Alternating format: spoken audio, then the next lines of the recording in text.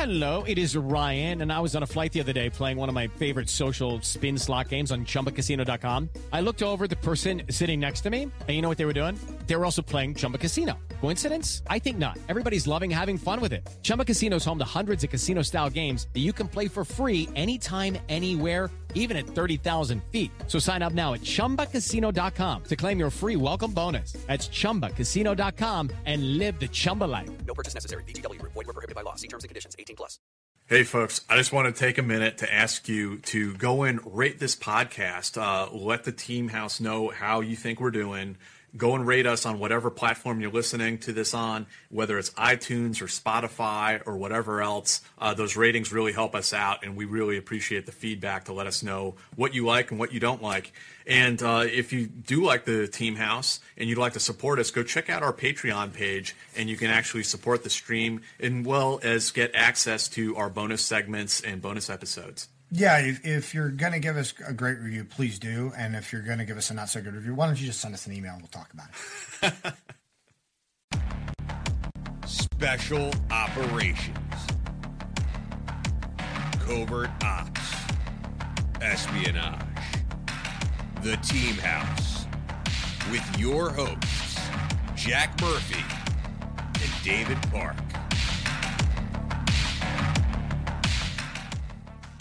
Hey, everybody. Welcome to the Team House, episode 176. I'm Dave Park. This is Jack Murphy. And tonight we're joined by a very special guest, Matt DeVoe, one of the original OG hackers and actually one of the first actual red teamers, right?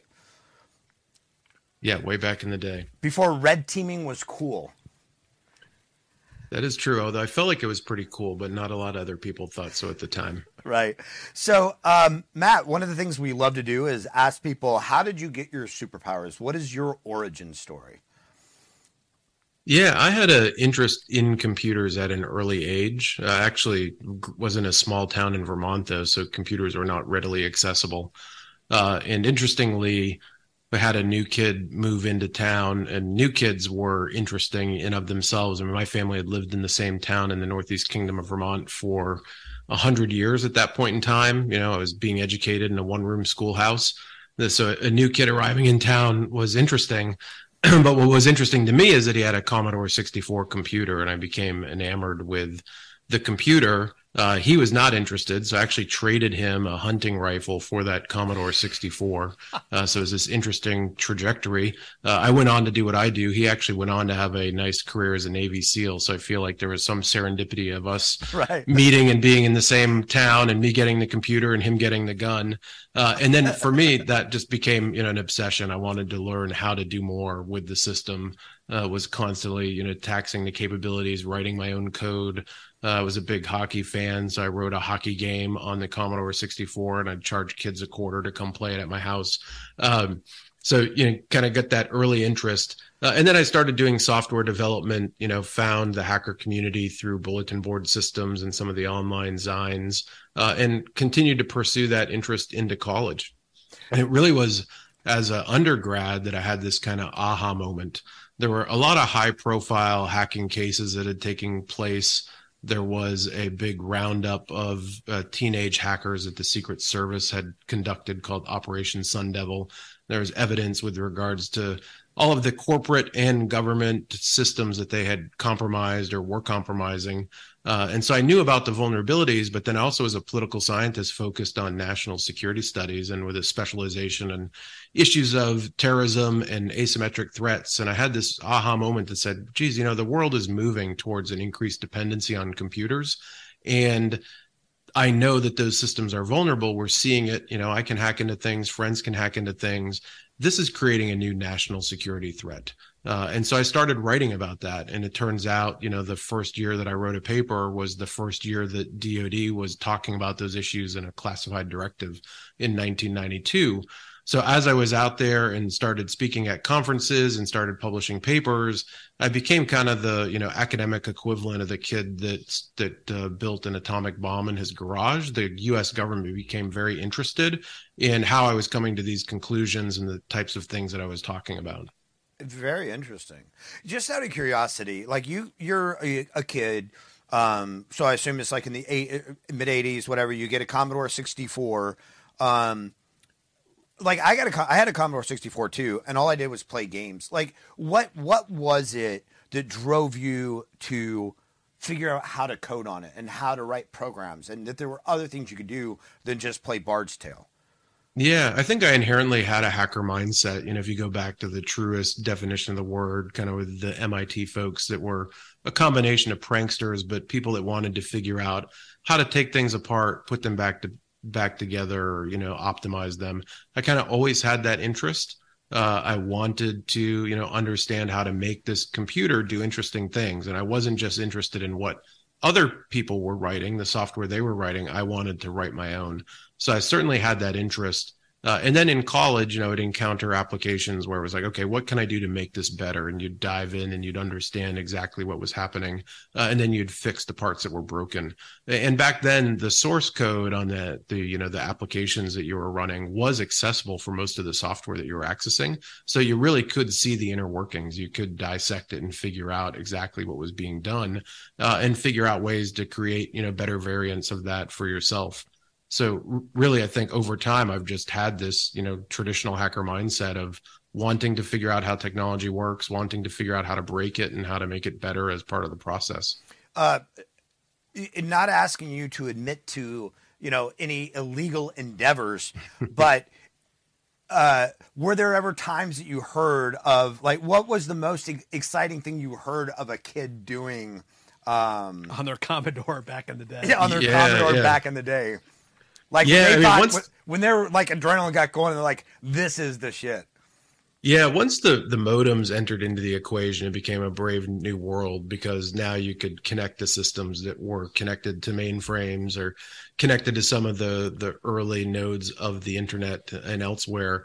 So once that happened, I certainly observed, saw that in the hacker community and folks that I was becoming friends with, almost an ability to hack into things on command. And things were so insecure at the time. In fact, I remember a videotape I had, I think it was the 2600 crew that recorded it, where they had some Dutch hackers, and the Dutch hackers basically just did a lookup of all the hosts that were, registered with .mil domains. They let the cameraman pick one at random, and then they broke into it. So certainly at that time, just about everything was vulnerable. A lot of the folks that were, breaking into those networks or trying to access those networks, really, though, it was driven by curiosity. It wasn't criminal. Most of my friends from back in that day were accessing systems because they wanted access. They wanted to learn how they work. They wanted to get connected to these networks. And at the time, too, if a system administrator found you on the network, oftentimes they might just create you an account and say, hey, go play around. It certainly wasn't, as such a denied behavior as it is today, but we didn't have any other resources to learn. Today you can build on a single Linux box, multiple VMs and hack against yourself. But back then, all we had was other people's systems. Yeah, that's fascinating. So you go through college and you keep on doing it, and then you start writing papers. So what was the next step for you then? Yeah, I decided to get my master's, and I decided that I wanted to write on this topic of national security in the information age. Interestingly enough, when I proposed it as a thesis topic, it was denied as a topic. And it really only was through serendipity, through the attention that I attracted to some of my earlier writing within the Department of Defense, U.S. government, even within the Canadian government, the private sector, that allowed for me to pursue that as a thesis topic. I basically get so many inbound requests for my research at the political science department I was at, that the chair of the department pulled me in and said, hey, what is it you want to do your thesis on? And I told him, and he agreed. He had been short-sighted and actually gave me a fellowship for my second year of grad school so I could go for free. Prior to that, typical, I was going to grad school full time, but I was also managing a network for a local school district up in Vermont. So, I was responsible for making sure that kids didn't get into trouble on the network, was able to drop that job, focus my attention. And I wrote a thesis called National Security in the Information Age that, really was one of the first academic pursuits at that level that looked at, what is this topic of information warfare? Is this a national security threat? How do we put this in context from, traditional national security constructs like realism and liberalism. And then I basically put out my own plan. What do I think are the steps that are necessary in order to address this emerging threat? That thesis had a lot of legs. I had about 300 requests for it at the time that I wrote it. I was presenting at conferences. It got reprinted overseas in Europe. And that really was the catalyst for me to enter into the workforce. That's amazing. So, but you entered the workforce on the technical side more than the policy side, right? Yep. And was that your choice? Is that the route you wanted to go? Yeah, I really was able to bridge the two. At that time, there were very few people that could bridge the cybersecurity hands-on keyboard hacking capability with the national political aspect of it. So I got my first job at SAIC, which was a big defense contractor. There were 2 retired colonels that were building what they called an information assurance practice, an early phrase that we used for cybersecurity. I was the technical guy, and they were the guys that knew DoD and had the network and could go figure out where we could get contracts. And I was able to, do a lot of really technical things. I built the first red teams for the Department of Defense, traveling around the world, breaking into systems classified and unclassified. I then built a coalition red team that activated during Five Eyes military exercises. It was targeted exclusively at classified coalition command and control systems. Got to do all sorts of interesting things, as it relates to that. But then I would bridge the policy piece too. I remember helping, the Secretary of the Navy write a memo response about how the Navy was going to deal with this threat of information warfare. Wrote some of the early reports for the J6 in the Pentagon. I got pulled into the President's Commission on Critical Infrastructure Protection. I got pulled into the Defense Science Board. So I had this unique blend of technical skills where here I am, 1 week I'm hacking into systems on an aircraft carrier, while it's deployed as part of an exercise. The next week I'm in talking with DoD leadership about how to address the national strategic aspects of information warfare. Now, Matt, I got a question actually to follow up on some of that before we move along. Is there's so many misconceptions, including amongst myself, about computer hacking, and you're talking about creating a red team, like an OPFOR that goes and hacks and authorized. They're authorized to sort of exercise the defenses of DoD and test it out and see if you can break into those systems. And, like in my mind, I still have visions from like the movie Hackers. Like, is this like a disembodied astral projection of Matt flowing through the cables and there's like numbers flying by your head? Like, all this sort of like sort of imagery that exists in popular culture. But I was wondering if you could walk us through the reality of like, how does that work? Like, how does a team, like, what kit do you have? Where do you go? How do you begin that process of like testing DoD defenses in early cyberspace? Yeah, we were building tools, that were kind of custom driven for assessment purposes. We were using stuff off the shelf. Mm-hmm. This is a time when Internet Security Systems was releasing their scanner, so you could do some of the early scanning with that. There was a group of guys out of Canada called Ballista Networks. They had a tool, these were like early versions of what we might consider, Nessus or Cobalt Strike, or tools that exist today that are a little bit more modern. So we'd use a combination of things that we built ourselves, commercial tools that could assist us with the heavy lifting, scanning networks at scale. But it really was a lot of creativity. And we would combine social engineering. We would combine, different elements of it. I mean, I remember one time where we were targeting it was a military exercise. They had announced who the JTF commander was. We had identified on the network, on the classified network, the JTF commander's personal workstation. We couldn't get into the system. It was not vulnerable, but we did notice that it had a policy configuration issue and that it gave us infinite tries to try and crack the password. So we were doing that. We're doing some brute force, attempts to log into the system. And then we decided to resort to a social engineering aspect. We actually reached back in through public relations and said that we wanted to invite this particular military personnel to go speak at their old high school graduation, and asked them to send a bio and details, and started getting what was, interesting amount of personal information as a result of the request. around the individual. And in the last line of the bio, I think it said something, as a proud father of two people, one of whom is, Division I football player. And I forget, it was like Rutgers University or something. And I'll be damned if the password for that JTF workstation wasn't Rutgers 1997, with the current year. And it allowed us to break into the system. So we're doing a combination of really elegant coding, but then also combining the social engineering and the human element as well. From a adversarial point of view, what would that mean if you really were the bad guys and could break into the JTF commander's, terminal? Yeah, we had full access to basically change intel, so sortie missions with regards to where planes were flying. And of course, this was all simulated munitions. There's no real munitions dropping. We could see all sorts of message traffic. At the coalition space, we took the country of Canada completely off the command and control grid, so they weren't able to communicate with anybody. We did that with New Zealand. We got onto systems on the aircraft carrier, like I mentioned, onto a nuclear submarine.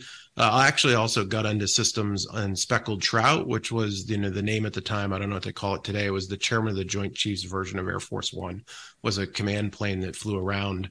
And that was actually the only time I got a cease and desist around my red team. We operated stealthily. One year we operated down in Virginia Beach where we could get access to some classified networks, in a warehouse. A second year we operated out of the back of a 18-wheel tractor trailer in Blandford, UK, which is where the Royal Signals Corps is.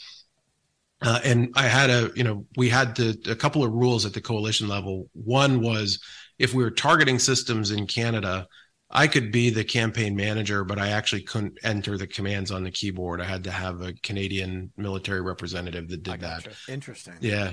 And the other rule was, and of course, these were unprecedented. DoD basically challenged me saying, I bet you can't get permission to put this team together, but if you do, we'll pay 100% of your costs. So then I was able to go to our, Five Eyes allies and say, hey, over a pint of beer, the US DoD is going to pay for this. Let's do it. It'll be really cool.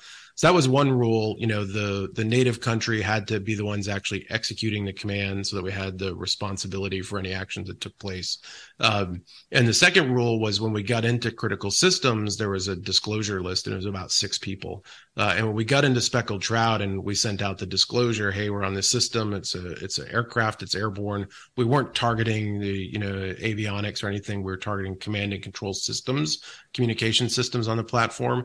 It turns out one of the people on the disclosure list of 6 people was on board the aircraft at the time. So we immediately got the cease and desist. They went into a panic that we're going to send them, out of the air into a fiery crash, which was not the case, but we got had a lot of kicks out of it. So, Matt, you mentioned that, like, these days, people can, build a virtual network on a machine. They can take the EJPT. They can take all these courses. They can take with labs and these tests. Yeah. When you were first coming on scene, obviously anybody that could do this, because there weren't those virtual environments to practice on. There weren't these classes they could take. Anybody who could do this could do it because they had done it. And having done it meant that you were most likely, you had committed some sort of less than legal trespass at some point. Like, how did you convince the DoD to bring these people on, to find these people who probably had reputations because they were good at what they did, but they only got good at what they did by doing it? How did you, was there like political navigation you had to do that, or?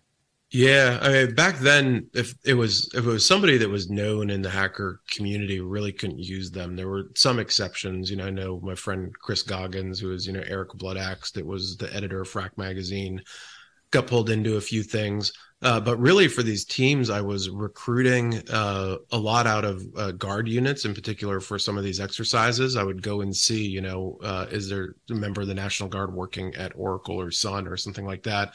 And I would pull them in knowing that they likely had some technical capability, and then we'd train them on the hacking side. But that was a challenge I had early on, when I was kind of self-identifying as a hacker in DoD with the clearance, and hacker had really negative connotations. In fact, when I worked on the President's Commission on Critical Infrastructure Protection, I, on my own initiative, produced something I called a hacker primer that I distributed to the commission and got sent over to the White House that explained to them, what hackers were, that they held their own conferences, that they wrote their own tools, that they had their own newsletters and, Usenet groups and IRC channels, and was really fighting to kind of humanize and recognize that hackers were a national resource. Of course, one of the one chapter or section in my thesis was literally titled "Use Hackers as a National Resource." So this was a bit of a holy mission for me. I wanted to bridge that gap between, the work that needed to be done and the people who had the actual skill sets to do it. And at that time, was the United States government envisioning nation state actors as a threat, or just, people sitting in their bedroom, exploring these systems? Yeah, we were envisioning nation state actors. I mean, I like to say we kind of took a page out of General Van Riper's toolkit, and that we were emulating real adversaries, and we're trying not to put artificial constraints on the capabilities that we had in targeting these networks. There were other exercises that took place. There was an exercise, I think in 1997, called Eligible Receiver, that was largely driven out of NSA and the intel community, that emulated a nation state attacker targeting not only DoD but critical infrastructure in the U.S. And that was really eye-opening, I think, for a lot of policymakers with regards to what a small, capable team was able to accomplish. And then we had a couple of incidents that took place as well. One that I worked on really closely was something called Solar Sunrise, and this was during the first, Iraq conflict. After we had expelled Iraq out of Kuwait, we had instituted a no-fly zone. Iraq had violated that no-fly zone multiple times, and we announced a deployment of, I forget how many, over 100,000 troops back into the region. And at the time, it was noticed that the unclassified systems that would support the logistics around that deployment had been compromised. And in doing the forensic analysis and investigations, one of the IPs that was traced back actually originated in the Middle East. So it was briefed all the way up to the White House that this was potentially Iraq that was targeting U.S. Department of Defense systems on unclassified networks in order to prevent the U.S. from deploying military forces. At the end of the day, when the investigation was all said and done, it was an Israeli teenager and two 16-year-old kids out of California. But, it was certainly in the mental framework of, this could be a nation state and that this was a real risk. Right. Of course, we had other incidents a couple years later with Moonlight Maze, which was attributed to the Russian government. So we were starting to see the nation state attacker stuff take place. And then a real eye-opening document for me came out of China, I think in 1999 is, when I first saw it, called Unrestricted Warfare. And in there, they talked about, I'm sure you're familiar, and the folks watching this, many are going to be familiar with it. They talked about information warfare, economic warfare. It really was, kind of a new strategic look at the role that this would play. And I remember thinking it was so important. I forwarded it to a bunch of people. I kind of effectively leaked it. It was not classified. It was just a FIBIS translation, but I was so adamant that this was basically showing us a roadmap for future China capabilities in this area that I felt like as many people as possible needed to read it. And we ended up putting it on the Terrorism Research Center website too in 1999 as well. Guys, I got to give a quick shout out to the sponsor for this show. It's Bubs Naturals. Bubs is a health food company. And they're actually named after Glenn Doherty, who is one of the Navy SEALs who perished in Benghazi, Libya. And so Bubs is not only a health food company, but they also work with the Glenn Doherty Memorial Foundation, and they donate 10% of their profits towards that foundation, which helps veterans transition into civilian life. So, having met Glenn once and really thinking he was a great guy, and I'm sorry he's not here anymore. But the Glenn Doherty Memorial Foundation continues to do some great work. And I've actually, this isn't just a sponsorship. I really have used this product for, probably like 5 years, and it's very good. This is their protein powder, which is actually flavorless. So you can mix this in with coffee, soft drinks, whatever you like. And it's flavorless. So highly recommend this. They also have MCT oil powder, which is can be used as a creamer substitute. Also, increases brain functions Yeah, and things yeah, like this. yeah. Connectivity. It's really great if you go on keto, things like that. It helps. It's kind of a fatty oil that replaces some of that. Some of the carbs that you're missing out on, just in terms of like functioning. Yeah, it tastes really good when you mix it in with your coffee. Yeah, fantastic. And then they have these apple cider vinegar gummies, which I know that probably sounds maybe not the most appetizing thing in the world, but I promise you these taste like normal gummies. They're actually very good. And these help with your digestion. So, yeah, there's another really good product. And, again, 10% of their proceeds go to the Glenn Doherty Memorial Foundation. So that's bubsnaturals.com. And the promo code is, what is it, D? Team House. You go to Team House, you use the promo code Team House at bubsnaturals.com. 20% off. And you get 20% off your order. So that's Team House at bubsnaturals.com to get 20% off your order. I hope you guys will go check them out. And we appreciate, them working with us. Yeah. And our bodies come in different shapes and sizes. So doesn't it make sense that our weight loss plans should too? That's the beauty of Noom. They build a personal plan that factors in dietary restrictions, medical issues, and other personal needs so your plan works for you. Noom doesn't restrict or shame when you want to treat yourself. Their flexible program focuses on progress instead of perfection. You don't have to give up carbs or anything. And with their daily lessons, you can learn something new about your food choices every day. After just a few days of using the app, I learned how to recognize cues for overeating and how to choose the right foods to feel full. Stay focused on what's important to you with Noom's psychology and biology-based approach. Sign up for your trial today at Noom.com. That's Noom.com. And check out Noom's first ever cookbook, The Noom Kitchen, for 100 healthy and delicious recipes to promote better living. Available to buy now wherever books are sold.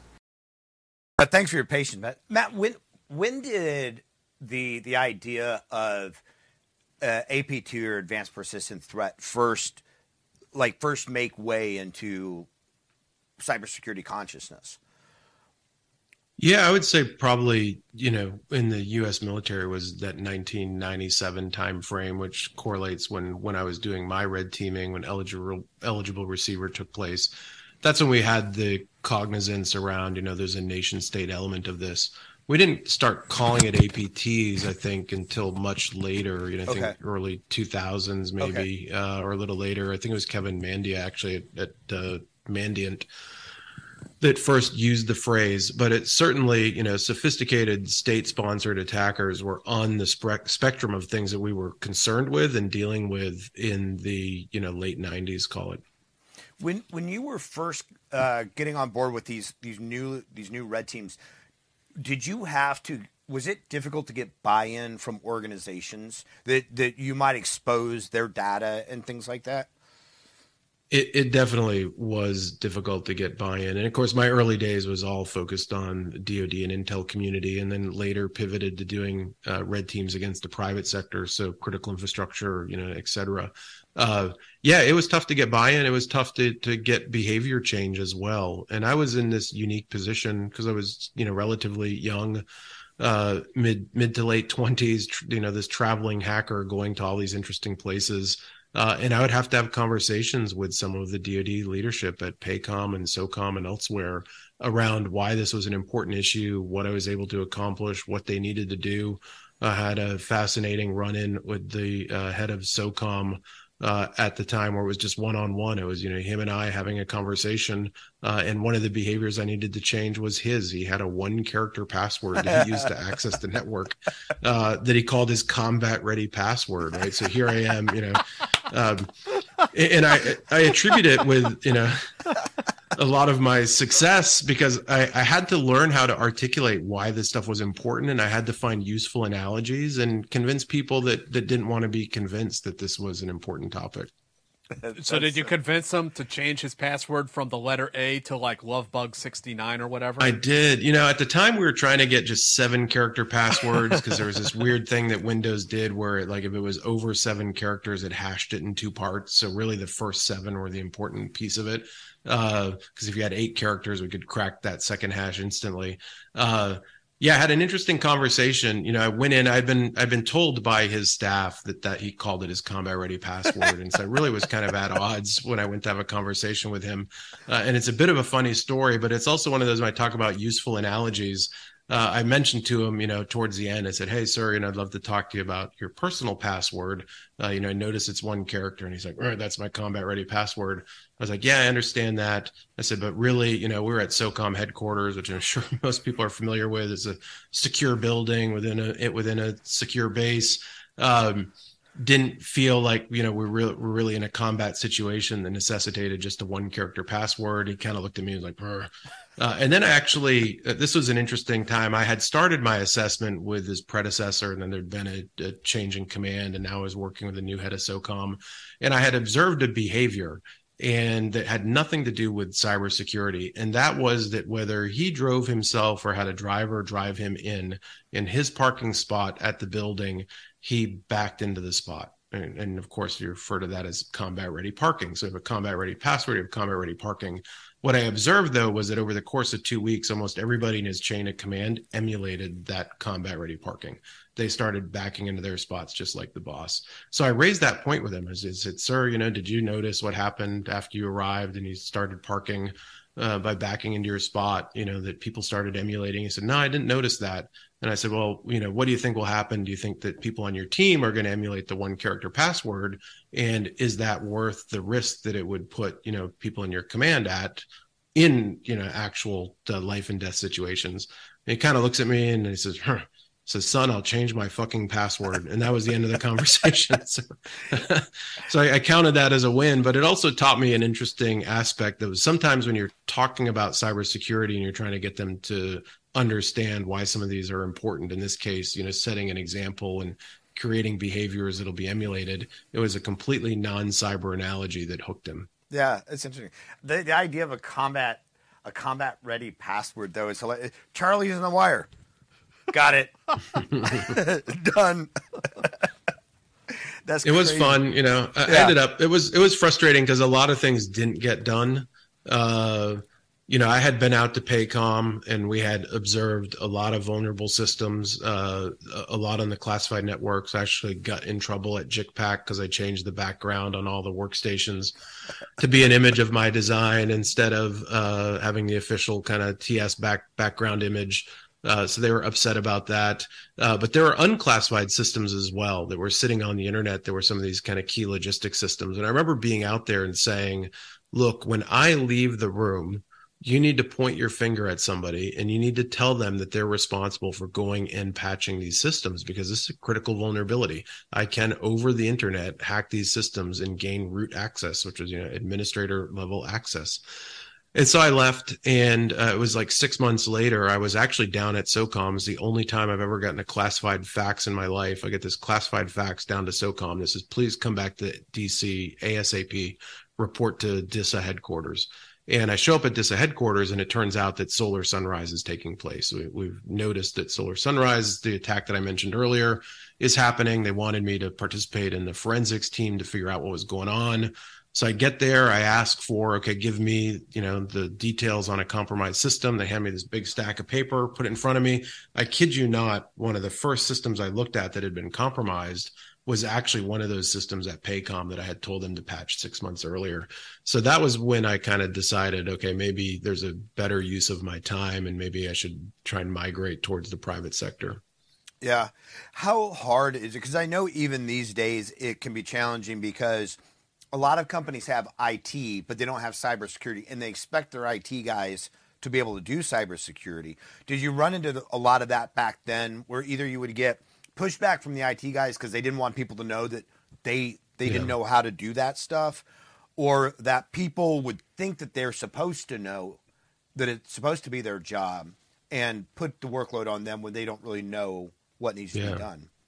Yeah, cybersecurity wasn't really an established profession, so it was all IT people. And you either got people who are really engaged, they recognized the issue, or you got folks that just didn't want to deal with it. It was another responsibility.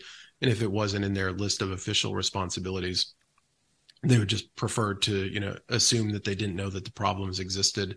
And that perpetrated for a while. And I think even in the private sector as well with this, we called it security through obscurity. If I don't know that the vulnerabilities exist, then I don't have any liability for not fixing them. Right.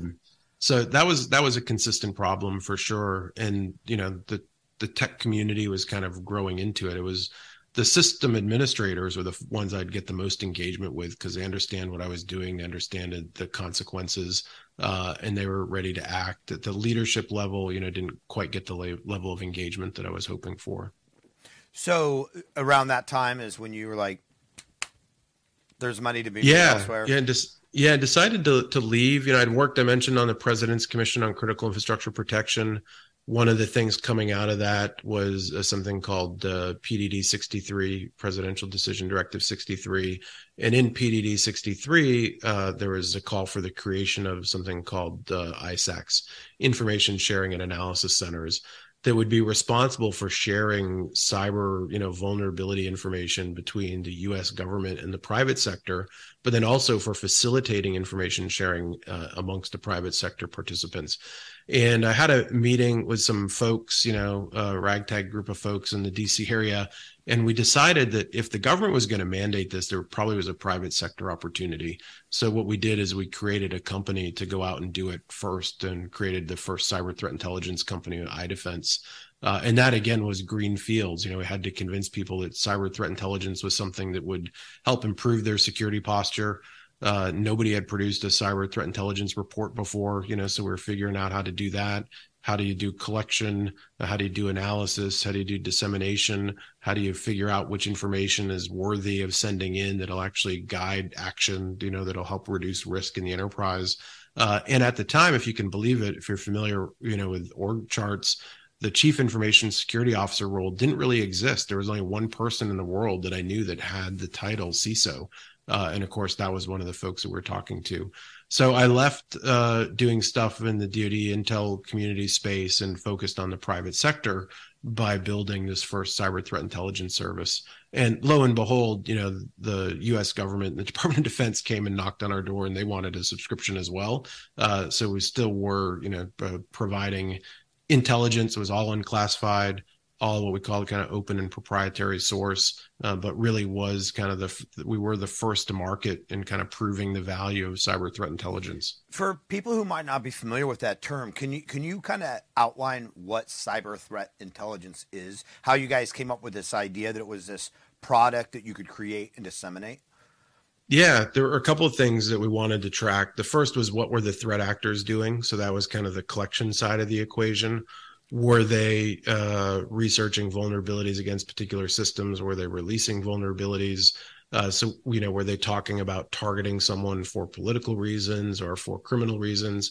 So there was a collection aspect or, kind of a human element of understanding the threat actors and what they were doing and the capabilities that they were bringing. And then there was the what I would call kind of the knowledge aspect of it, understanding the totality of the systems that were out there at the time and tracking the vulnerabilities associated with those and making customers aware of the fact that, if you were running Solaris, with this version, that there was an active vulnerability that could be exploited that needed to be patched. So it really was kind of an early version of almost inventory management of, letting them know when there were issues around the operating systems or software that they were running.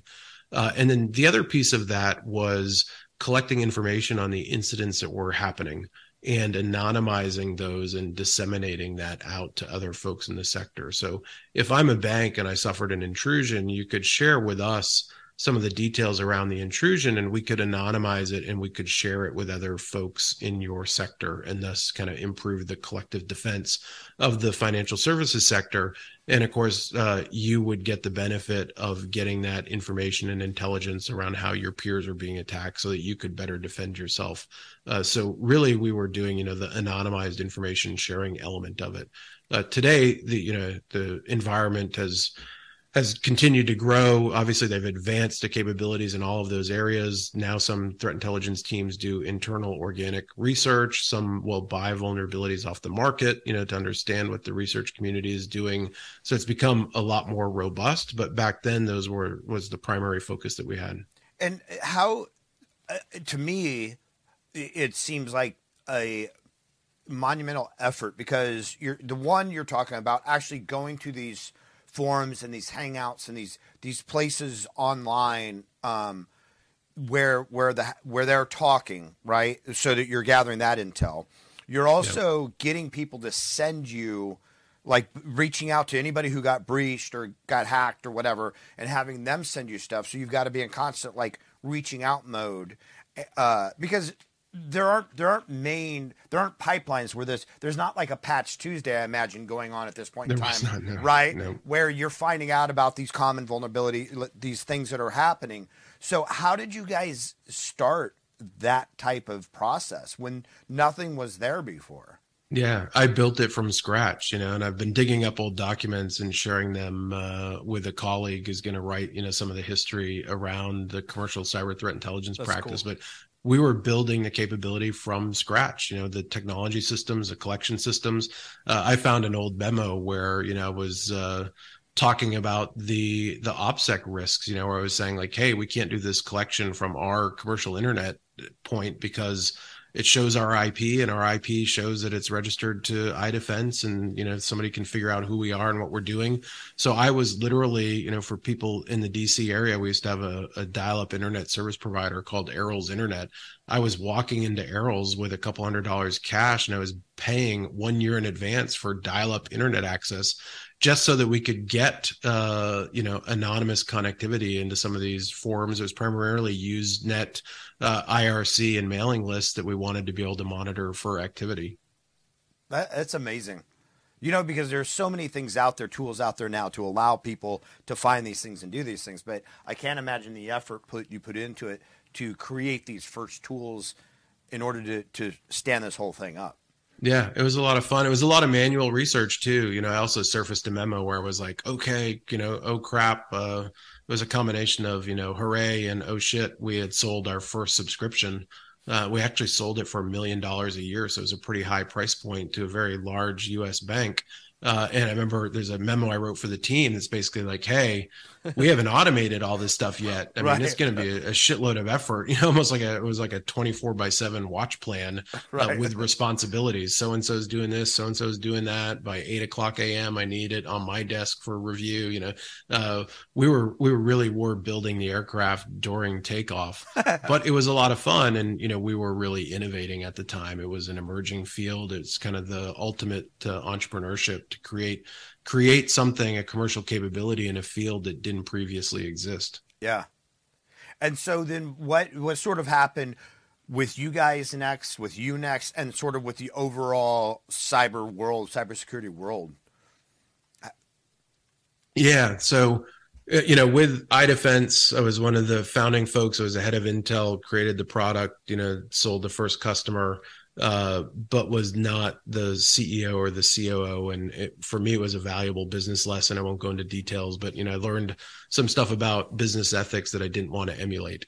So I ended up leaving iDefense and joining a small group of hackers that were friends of mine, including Eric Bloodaxe, who I mentioned, Chris Goggins, Bob Stratton, and others. And we had a little commercial red teaming company, and we started going out and doing the same types of things that I had been doing against the Department of Defense, but doing that against the private sector and having the same types of success, demonstrating that the banks were vulnerable, the power grids were vulnerable, the gas company was vulnerable. It was, one of the early kind of commercial red teams. Now, red teams that existed, and Chris himself had actually started a company years prior that hadn't been successful, but people were out there doing the work. But we banded together, unique capability, went out and did that. We ended up in this weird, cycle of we got acquired by Cylink, which was a link encryption company that was run by the former deputy director of the NSA. They were a publicly traded company that was selling product. And when they bought a services company, the market didn't like it. So 6 months later, they sold us to somebody else. And it was just kind of this chaotic ride. I ended up leaving there and focusing my attention on a company that I had built as a hobby that I felt like there was some real legs to. And that was a company called the Terrorism Research Center. The TRC actually got created in 1996. Even though I was actively working at SAIC, I got special permission from the CEO to build this commercial entity. And it was a result of the fact that myself and two colleagues, Neil Pollard and Brian Houghton, we wrote this paper on information terrorism. And it was the first, peer-reviewed academic published paper on the topic. In fact, we called it Information Terrorism, Can You Trust Your Toaster? So I've been forever introduced at conferences for the next 25 years as the toaster guy. We got it into the Terrorism and Political Violence Journal at St. Andrews. We submitted it to National Defense University that was running a contest they called Sun Tzu in the Art of Information Warfare. And we won the Sun Tzu Award for that year. So NDU put it in a book. And we decided that we wanted to do more collaborative research and wanted to publish a follow-on to that paper. And we couldn't find a place to do it. So we said, hey, let's create our own think tank. Let's create a virtual think tank, which at the time was unheard of. So we created a website and we created a, public facing to publish the research. And we created a back end that allowed for us to communicate with colleagues around the world, because even back then, Skype and these other technologies didn't exist. Trying to talk to somebody was a long distance phone call. So we created this collaboration environment. We started publishing research. And people started coming to us and saying, hey, really like the analysis you did on this topic. Can I pay you to do analysis on this particular issue? And then we would get police departments and, counties coming and saying, hey, could you build us a custom terrorism, awareness training course? And we would start doing that. I had a couple of other ideas that we had grant applications out for. And Brian had gone off to get his PhD. Neil was going into work in the intelligence community. So I said, you know what, I'm going to make this my full-time job. I think that there's some legs here to build a real commercial company around this, hobby company. So I quit, and that's what I did full-time. I ended up building and operating the Terrorism Research Center. And how long did you keep that going for, and what were some of the highlights of that? Yeah, we had a lot of great highlights. I mean, we had, great programs and things that we were doing prior to September 11th. So we had real credibility, where people understood that we weren't opportunistic. Right. This was a real issue that we were focused on. So we had multiple elements of the business. We had the research side that was doing, classified and unclassified research and analysis to support to private sector, unclassified agencies, and classified government entities. We had a global fusion center, which really was the next generation of what I had built at iDefense. But instead of just doing cyber threat intelligence, we combined the kinetic or conventional threat intelligence. So physical risk factors and things that were happening from a geopolitical perspective. And in that, we built a 24/7 basically, it was early warning. Again, all unclassified, what we called open source and proprietary source. So we had source networks that we operated in regions that would collect intel and send it to us. And then we served as tier 1 crisis response. So if you were an employee of a company and there was a terrorist attack in the city that you were visiting on business, it was our fusion center that you would call first to get situational awareness. And then we would, invoke the escalation path within your company, depending on what it was. So we're doing that. We had a very active training program, as I mentioned. It's really diverse business. And then September 11th happens. And those programs that we were operating on shoestring budgets for, NIJ, National Institutes of Justice, and places like that, all of a sudden now the U.S. government wanted to just accelerate them. Mm-hmm. The intelligence that we were collecting, the training programs that we were running, we were doing something that we called the Terrorism Early Warning Group. It was a capability we had helped build out in LA County to do all source intel fusion, but what we called pre-incident planning as well. So, if you look at Los Angeles, you can say, well, what is a viable target of attack? Okay, the Staples Center is I guess we don't call it the Staples Center. I don't know what it is today. SoFi Center or something like that, is a target of attack. Well, if there's an attack there, the incident commander is going to need this type of intelligence. How much of that can we pre-compile into a playbook? So we'd create these playbooks around all these contingencies, but then we would also do the threat fusion that combined law enforcement, it combined emergency EMS, it combined the private sector, it combined some of the military folks. around understanding what threats faced LA. We were in the process of expanding that capability to 6 cities in the US when September 11th happened. And then once DHS got stood up, they came and asked us to expand that capability to 56 cities. And that basically became what was the precursor of the DHS fusion centers. So we had lots of programs like that. Another highlight, we built and created a program called Mirror Image, which was an advanced counterterrorism training program where we basically took primarily U.S. military personnel, some intel, any Canadian military personnel. Actually, you couldn't deploy to Afghanistan as a Canadian military personnel without taking our training. But what we did was we took the good guys and pretended like they had been dropped into a bin Laden training camp in Afghanistan. And we trained them to see themselves as the adversary sees them. Very innovative, became an Army Foundry class. We did just an incredible amount of training, got great feedback from that. And that put us on the radar with a lot of other folks as well, with regards to doing more advanced training. So that definitely lots of highlights. Sounds almost like Dark Phase in the Selous Scouts training, where they used to put them in a G camp. That was like the final phase of training. And it was a turned guerrilla who was the chief instructor. That's how it was for us. We had this idea. We decided to build the training. We had access to, Robert Young Pelton was a friend. I'm sure you're familiar with him. Yeah. He had this guy, Akil Collins, who actually had been in a bin Laden training camp. I read his book.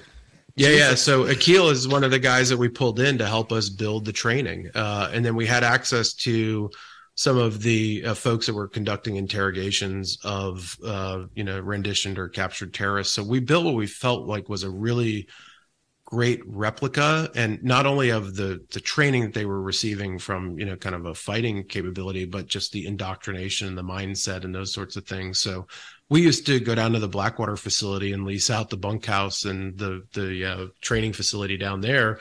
And we would bring people in and we'd take away their pagers and their Blackberries and, issue them Middle Eastern garb and, make them sit on the floor and eat with their hands and read the Quran. And we'd be playing, propaganda videos and all that sort of stuff.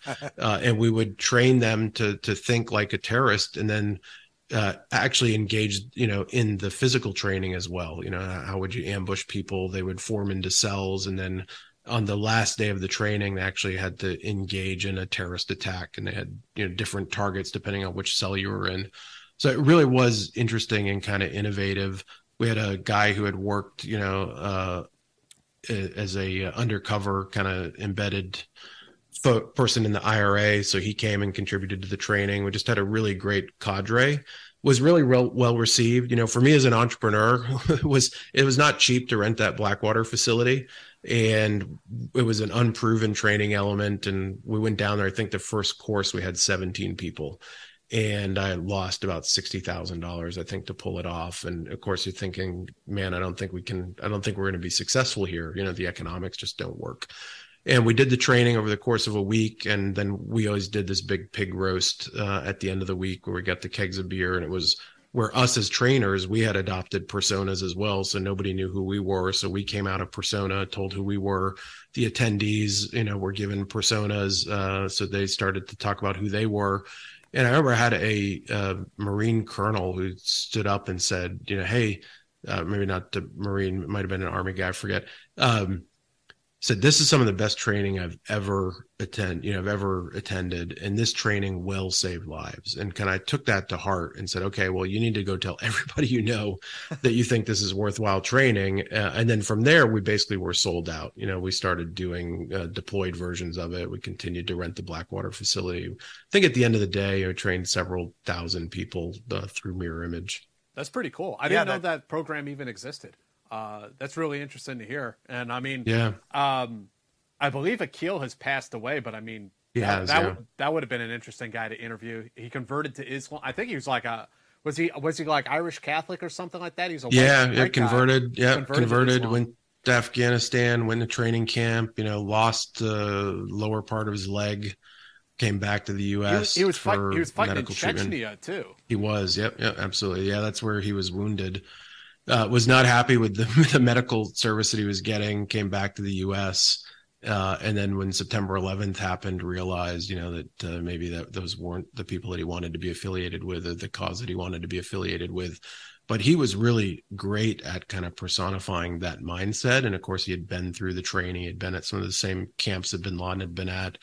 So we used him not only for mirror image, but we did some custom training for local police forces too, where we basically let him serve in a simunitions environment as the terrorist. And he was very unconventional. I remember doing some work with some police departments where they were a little shocked, with regards to the tactics that he used. So it gave them that kind of early insight into somebody who'd been trained, basically to have that suicide mentality, but also, had some combat experience as well. Now, for you, you had spent, the earlier part of your life in the cyber world, and mixing that with policy. You weren't, just with a cyber, but now you're in this expanded intel world. Like you said, you guys had human networks that were bringing back intel. You were doing all this. Did you feel like you were moving further away from cyber and just more into like the intelligence world in general and business in general? I was, yeah. I mean, definitely from an intelligence perspective, tying in the conventional security with the cyber stuff. We still would do cyber red teaming, but we'd combine the conventional red teaming with it, the physical red teaming. And those blended red teamings were really interesting and compelling. What happens when you have a former Navy SEAL that gets you access to a building and you're a hacker like me? It becomes pretty interesting proposition. Now I've got access to equipment and network jacks and all sorts of stuff. So we started doing more and more of that. I definitely became more of an entrepreneur. I was building a rapidly accelerating team. We were hiring people, dealing with, can you imagine underwriting the insurance on something like Mirror Image, where it's like we're going to Blackwater, renting the facility, or blowing cars up to show what it looks like. We're doing, we had our own arsenal of simunition weapons that we would use for the red exercises down there. So I definitely focused on, kind of being much more rounded from a career perspective. I had the national security academic experience, but got it, from a more managerial and contract perspective as well. Yeah. Yeah. Excuse me. So can you tell us, because that's a really fascinating, because there is that aspect of physical penetration testing, which there are some experts in the field of, they can get in almost any door, it's amazing what they can do, and how when you combine that with a cyber, what does that do to like the total package? Oh yeah, it's a huge accelerator because people rely on, kind of physical security as part of their IT protection strategy. So just getting access to a facility, getting access to a network jack, especially at that time, would typically put you on the internal corporate network. And then we could scan and find other vulnerabilities. We could go and leave devices behind. We were doing all sorts of kind of innovative testing at the time based on getting that physical access. Somebody gets you into the building, and then it was greenfields again. Sometimes you would encounter computer systems that weren't even locked. You just hit the space bar and they would unlock, and they were sitting right there in the corporate network with a USB drive exposed, where we could load tooling, or an internet connection where we could download tools or do whatever we wanted. So it really became, kind of a fascinating aspect of it. Also a leave behind, you could break into a facility and leave a USB drive behind, or do something like that, and see whether somebody in the employee population would pick it up and plug it in. And of course, higher probability of them plugging the USB drive if they find it sitting on the floor next to a colleague's desk, vice if they find it in the parking lot that strangers have access to. And you mentioned something else earlier. You mentioned social engineering. And I think that a lot of people, when they have the image of a hacker, it's the hooded person sitting in a dark room doing nothing but typing on a computer. But can you tell us about the social engineering aspect of it and like how important that is? Yeah, it's hugely important. Most of the success as a red teamer or even as a cyber attacker with malintent exploits the human element. You're getting a human to engage in behavior that advances the goal that you're trying to achieve. They're clicking on a link, they're opening a document, they're providing you with credentials, into a system that they shouldn't be providing credentials into. So the human element, the human factor in cybersecurity is hugely important and continues to be exploited, day in and day out. As a red teamer targeting the private sector in particular, even later in my career, we often incorporated the human element. It was, the ultimate endpoint is not the computer on your desk. The ultimate endpoint is the human being that is engaging and interacting with that computer. And, you can't understate the human element in, the attack chain when trying to compromise an organization. Yeah, it's fascinating. So you've got the terrorism. Can you tell me the name of the business? Terrorism Research Center. Yeah. So we operate that. Yeah. 2016, we decided to exit the business. So we had a transaction that took place, and now I was working for somebody else. So continued to do that for a couple of years.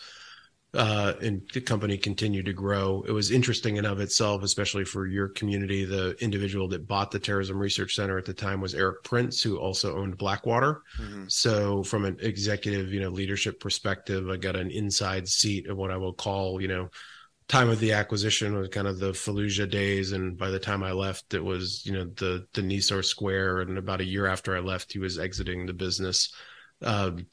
So interesting perspective there, but gave us an opportunity to tie into a whole new user community. What does it mean to be cyber secure if you're Blackwater, right? There are interesting things that we're doing there as well.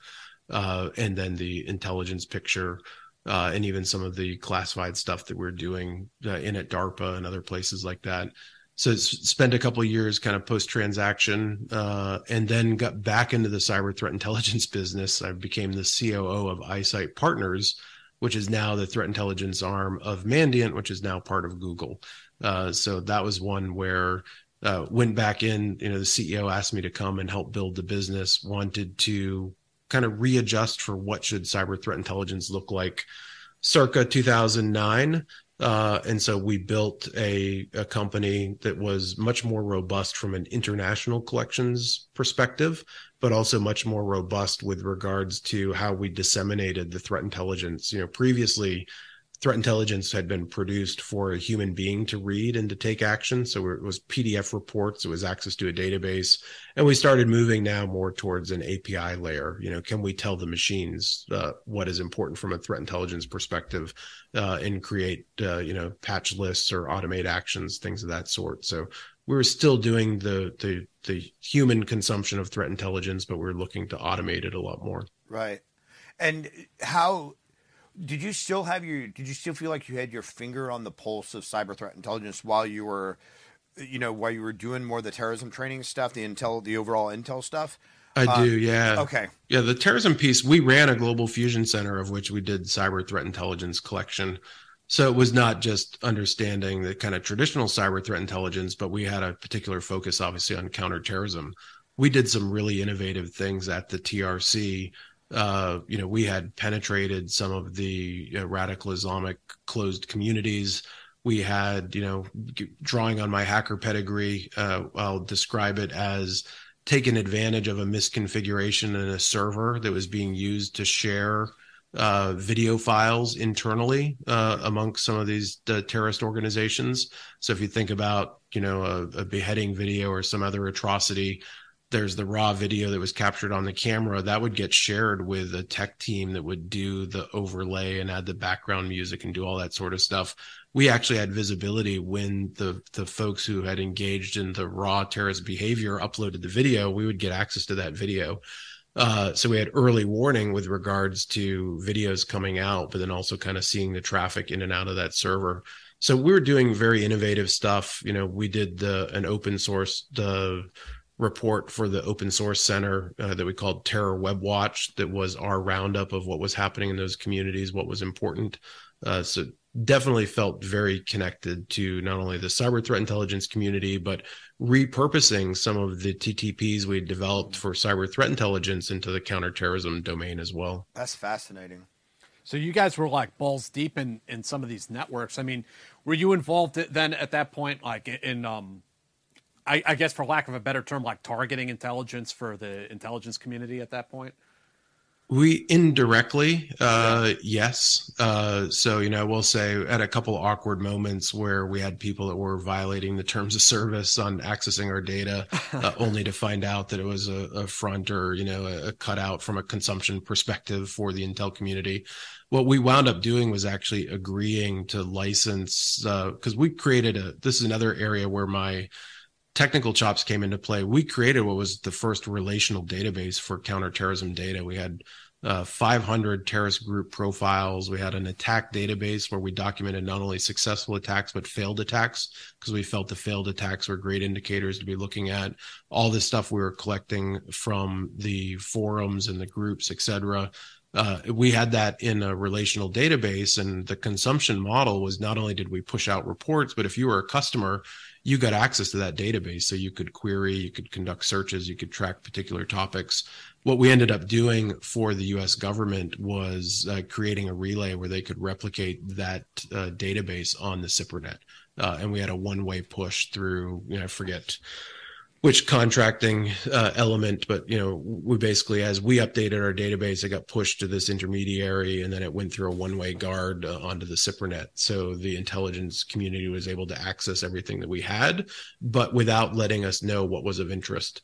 The terms of service violation that I had, it was basically somebody who was conducting hundreds of queries every single day against our database, and when we tracked it down and reached out, they basically said, well, we're conducting 100 queries. We really only have 3 queries, but we can't let you know what those 3 queries are because you're not cleared to understand. So we have to generate 97 other queries to obfuscate what we're interested in. And that's when we devised this model of, well, let's just get you a raw copy of the data for use on classified networks. Fascinating. Funny.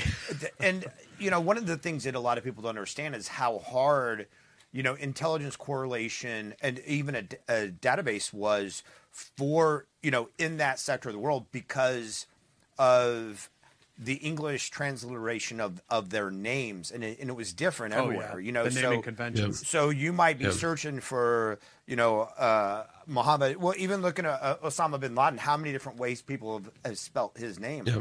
So how did you guys rectify that? So did you come up with a standardized form for standardized means for the translation? Yeah, it was a relational database, so we could basically store all forms, all variations, and allocate it to a single record. I had the advantage, if this is one area where the guy who was my deputy on my Coalition Red team back in the 90s was a naval officer in Canada. And he went on to get his PhD in knowledge ontologies. And he actually came and lived with me during this TRC period for a period of time when he was doing his PhD research. And that's when we sketched out, and like I said, when I say it was early form of a knowledge base, we really were, from a relational knowledge base perspective out the gate very early. He helped us actually confront some of those issues where we were able to build some resiliency into the data we were collecting, how we were storing it, and the way that we were able to search and present that to folks that had access to it. That's fantastic. Yeah, that's fascinating.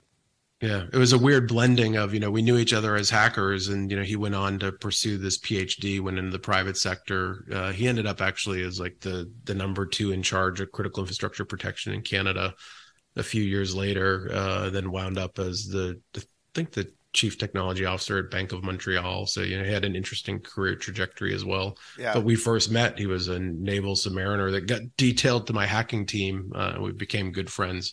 When you get sequestered in an 18-wheel tractor trailer in Blandford, UK, where you get locked into the pub at your hotel, you develop close relationships with people. Yeah. So then you move on to did you say Mandiant? You moved on to the cyber. Went to Eyesight, which later would be acquired. So I spent some time there building that team, and then I ended up leaving. I call it my Back to the Future company. I was really frustrated with the state of red teaming in the private sector in particular. I felt like we had kind of shifted to the lowest common denominator. We had all these automated tools, and if somebody wanted a red team, they would just go run the tools and they'd hand the client a 300-page report. And I was really a true believer in that you needed to understand the threat actor intent and the threat actor TTPs. So I decided to build a special purpose red teaming company that did what we called adversary emulation. If you are a bank and one of your top threat actors is a Russian organized cyber crime with the intent to steal money from your bank, we would replicate the TTP, the decision trees, the attack tree related to attack chain, kill chain. related to achieving that objective. And we would also operationalize the attack. So we would actually steal money from your bank, and we would see whether you detected us or not. And if you detected us, we'd see how efficient you were in understanding the level of compromise and what we were trying to do on the network.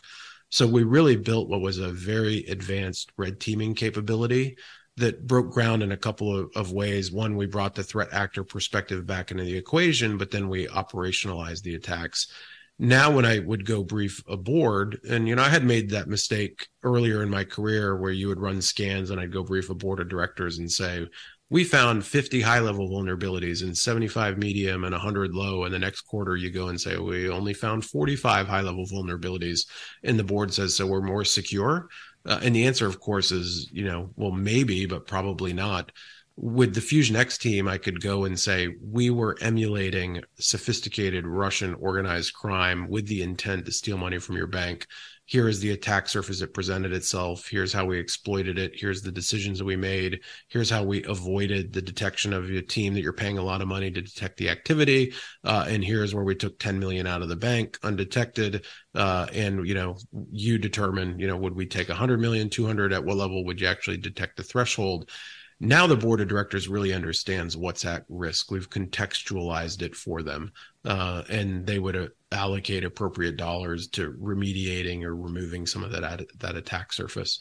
So we built a special purpose company that's all we did. We did it, day in and day out for the largest companies in the world, demonstrating how a real threat actor would target and exploit them. And then we had a small incident response component as well.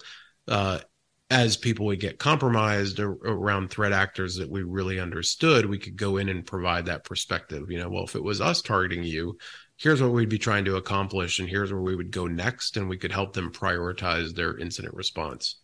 How did you sell that? Because there was now, there are so many red teams out there now and so many companies that do that. And, there are a lot of great people, but there are also companies out there with a bunch of people with just Kali boxes who are just running automated systems. How do you set yourself apart in that world? Yeah, part of it was, the early sales were definitely based on my network and my reputation, where I could go to the head of security for a large global bank and say, hey, I know you're doing red teaming. Give my team a shot. Let me show you how much better our approach is. I used to joke with the team that my mouth wrote a lot of checks that they had to cash, because I would go in and say, look, we're going to steal money from your bank. Give us a shot to come in and do it. And then I hired the absolute best people. Of course, I had an incredibly strong network. Right. I knew the best hackers in the world, so I only hired a team. So we really established ourselves in the market as no junior engineers, all senior folks. Really incredibly capable, blend of private sector, military intel capability. But it was a challenge. We encountered a lot of friction around the operationalizing the attacks. Banks don't like it when you take money out of accounts, right. Stuff like that happens. The CEO of the oil company, says, hey, I guarantee you that you can't cause oil, refinery the lines to overpressurize and pop. And we'd have to go demonstrate that we could actually do that. So it was, really through the demonstrated capability, we established a reputation. Once you have those early successes that blow the top off what everybody else has been experiencing in the industry, the market kind of makes itself. The bank CISOs talking to the other 10 bank CISOs, and they all say, well, I want some of that in my network. I need to engage with these guys. Yeah. So once we had the early success that was based on my reputation, kind of this new approach, providing a new perspective, contextualizing what was at risk, that was a big piece of this, being able to get executive leadership to understand what the risk was to the organization.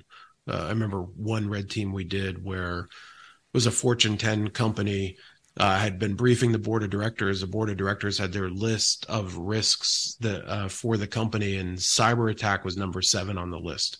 And I asked the board, I said, give me 3 things that would be catastrophic or consequential, meaning you'd have to report it in your quarterly SEC filings, that could happen to the business, non-cyber related. Just tell me bad things that could happen. And so they gave me 3 scenarios. And the next quarter, we went and accomplished all 3 of those scenarios through a cyber-only attack. Well, guess what? Now all of a sudden, cyber goes to the number one risk for the board of directors. They're thinking, oh man, we haven't been spending enough money. We have some, liability associated with our negligence in this space. They start buying the tools and hiring the staff that they need. So that contextualization, really added value as well. Sure. And then I don't know if this is what you were talking about earlier before the show we were talking, but you said at a certain point you realized that you were in the management, you were in the campaign management phase now. Yeah, I became a really good campaign planner, and that I could tell you what adversaries would want to accomplish and how best to accomplish it. But my hands-on keyboard skills had natural atrophy. In fact, as talking before the show, I used to try and assign myself to a team every quarter where I could deploy and be part of the red team, and then realized I was slowing them down because they were having to explain to me what was happening. So that really is really, building great teams and having the trust in the team to execute, and realizing that my value is really on helping these executives that in our customer base understand the risk, develop action plans around the risk. And then with my own teams, I was really good at doing what I called the campaign planning. Here's how we're going to target this organization. With a lot of the companies we worked with, we did red teaming with them for 4 or 5 years in a row on a recurring basis. So there was also this aspect of what I called out innovating the attacker. We would have to figure out, this enterprise is pretty secure. We know that they're going to continue to be targeted because it's where the money is, or it's where critical infrastructure is. How would we have to innovate in order to attack this entity? And that's where we started adding in physical security assessments, into the FusionX methodology. We started adding in supply chain. It's amazing what happens if you ship a company an HP printer and, just goes to the receiving department with a letter that says, thanks for being a loyal HP customer. Here's the latest model of our printer. It's yours to keep. All we ask is that you fill out this survey after 30 days. 2 findings came out of that. One is nobody fills out the survey. Shame on them. Number 2 is they don't ask, why did I get this printer? Is it really from HP? They say, who asked for a printer? And they put it in a list, and it gets deployed in the enterprise. And well, guess what? Once they plug it in the network, that's a printer that we've pre-owned. It's running our version of firmware. It's connecting out to us after a period of time. We did that with printers, other supply chain elements. We did it with mobile phones to executives. I remember sending executives mobile phones, and if they had a large Twitter following, saying, hey, you're an executive influencer, we'd love you to understand the latest Samsung phone. We'd send them a phone that we had pre-compromised. So we started just doing really innovative stuff like that, where we were blending supply chain and physical and cyber attacks together. That is incredible and scary. And does anybody ever turn down a free phone or free printer?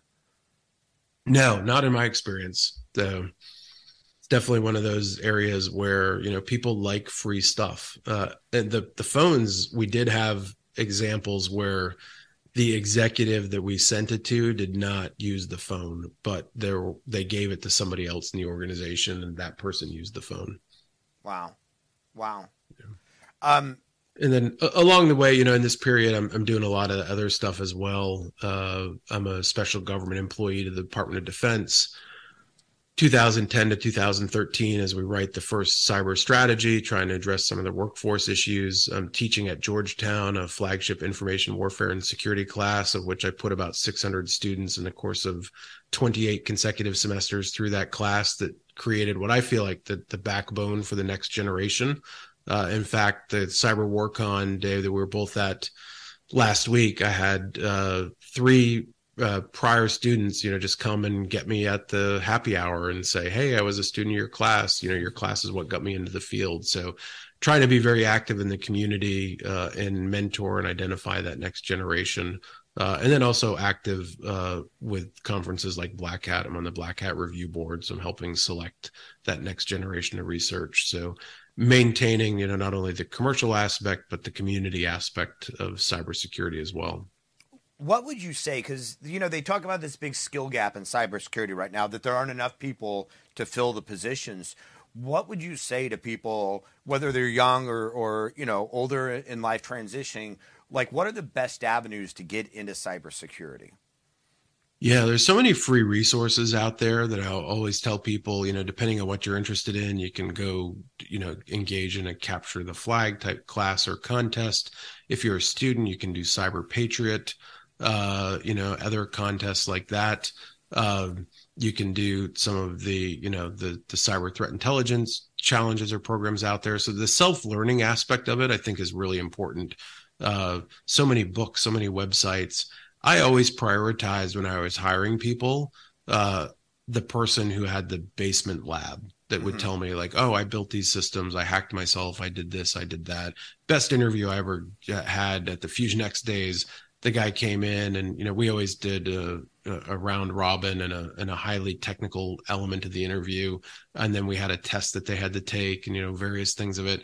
We had one guy come in one day and he's like, oh, hey, look at this. Like, so I captured this Chinese 0-day, right? So an unknown exploit, and I reverse engineered it and I weaponized it and I wrote my own code and look, it targets these types of systems. And I kind of looked at my CTO. I'm like, yeah, this guy is hired, right? He's doing the work at home. Right. To reverse engineer a Chinese 0-day and weaponize it, for use in a safe manner, right? So he's kind of figuring out how to deploy it safely in a red teaming perspective. So it's really go out there and learn. There's, I think we've gotten better, but the cybersecurity community did a lot of gatekeeping in the early days. And I think we've moved beyond that, but recognizing that it doesn't matter what background you come from. There's entry-level skills that you can acquire. Taking advantage of the veteran workforce. One thing I did at Black Hat is I created the Transitioning Veteran Scholarship Program. Did that grassroots. I paid for it myself the first year, brought 2 guys that were recently had exited the military that were interested in cybersecurity out to Black Hat, got them, into the training for free, invited them to parties, helped them network. They both got in the field. I did it the next year. I think we did 4 passes, and then Black Hat recognized it was valuable enough. And now every year we do 20 passes, right? So that's just a small drop, but recognizing that there are skill sets that exist out there, either, intellectual capacity, leadership capacity, that can translate to providing value in the cybersecurity community. You don't have to be an elite hacker in order to have a career path here. Yeah.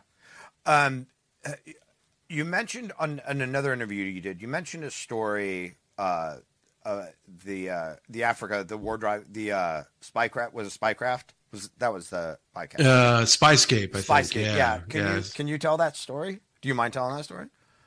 Yeah, I definitely can. I still haven't listened to the full Spyscape interview because it's so overproduced that I'm like slightly embarrassed. Well, don't worry, nothing is overproduced around here. Sorry. That was an interesting one where it was a resource in Africa that was potentially for sale. Chinese government had penetrated into the parent company to get data around the elements of the sale, what it would be sold for, et cetera.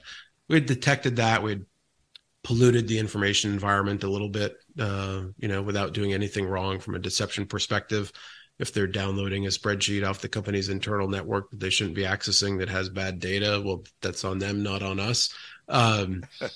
And it turned out that the transaction kind of fell apart. They decided not to pursue the sale of this resource. And a little while later, we started getting, the client, it's kind of the broader team, started getting what I would call it was extortionist style emails that were coming in anonymously. And the emails contained documents and insight that were derived from the inside the network in this resource in Africa. And of course, this launched an investigation with regards to, who is doing this? How are they getting access to the documents? It really became one of the more fascinating case studies, I think, in investigations that I've participated in the private sector, in that we were able to, because it had come in via email, we were able to interact and do some very elementary web bugging, and things of that sort, to determine the IP address of the person that was communicating with us. And then we did the analysis on that IP address. We didn't know at the time, we knew it was DC based. So we started doing war driving to see, are there coffee shops that have an open connection to the internet that are issued that IP. We started correlating it with what I would call, all sorts of alternative source data. Is that IP address connecting to other services? It might have identity information. And finally, we got a hit. But the hit in of itself was an anomaly in that the hit, was at a residence, but the residents, we couldn't find any reason why they would be involved in this activity. So now it becomes a question of, well, do they have a vulnerable Wi-Fi router? And we've got a Mr. Robot type scenario where somebody's hacking into their Wi-Fi, and that's why the IP is showing up. And it turns out that when we expanded the investigation to look at other affiliated people with this address, we found somebody who did have that relationship with an entity in China that was suspicious. And it turns out that that was the perpetrator of those emails.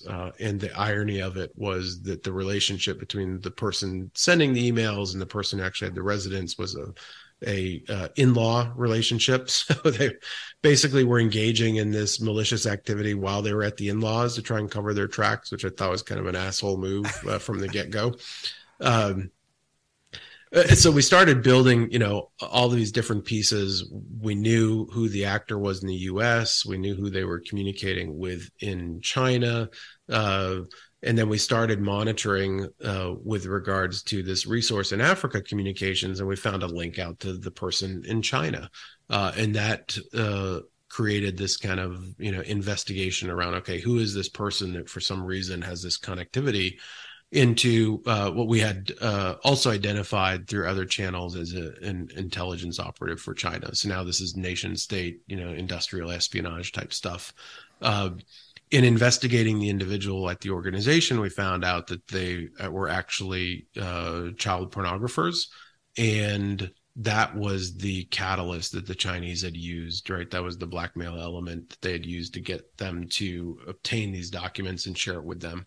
So at the end of the day, we unraveled what was really just a really interesting Chinese intelligence operation where they had compromised an individual inside the company that had access to documents, had gotten them to share those documents. They had what was primarily a monetary relationship with an individual in the US where they were being highly paid in another capacity and were using them as a proxy for this whistleblower style campaign. And the sole intent of all of this activity was to make this asset in Africa a nuisance, so that the parent company would come back to the negotiating table and would sell it to what was, obviously when you're dealing with Chinese companies, you have the state relationship as the de facto. It was, a Chinese state-owned organization that was trying to buy this resource. That's just a great demonstration of kind of how deep and tangled the web can become, but also the way in which these operations play out, in something that seems as simple as trying to buy a resource in Africa. Yeah, that's fascinating. Can you tell us a little bit about war driving? That's not something that's talked about much. Yeah, it's at least it's not as common. Yeah. I mean, war driving, and basically we all are dependent on these wireless networks that exist, and those wireless networks for the most part are broadcasting hey, I'm a network here, I exist, I'm require a password to authenticate, or maybe I don't. And in war driving, all that you do is you just go out with the RF signal capability to collect all of those access points. You're documenting, where those access points are, what type of authentication they require. And, you just move around the city or the area that you're in. Back in the early days, we have, I have actual video of myself when wireless first came out, myself and Chris Goggins, I've mentioned a couple of times, for CBC TV out of Canada. They came and did a piece where we war drived around Washington, D.C. and found wireless networks, of course, all around government buildings and at National Airport, et cetera.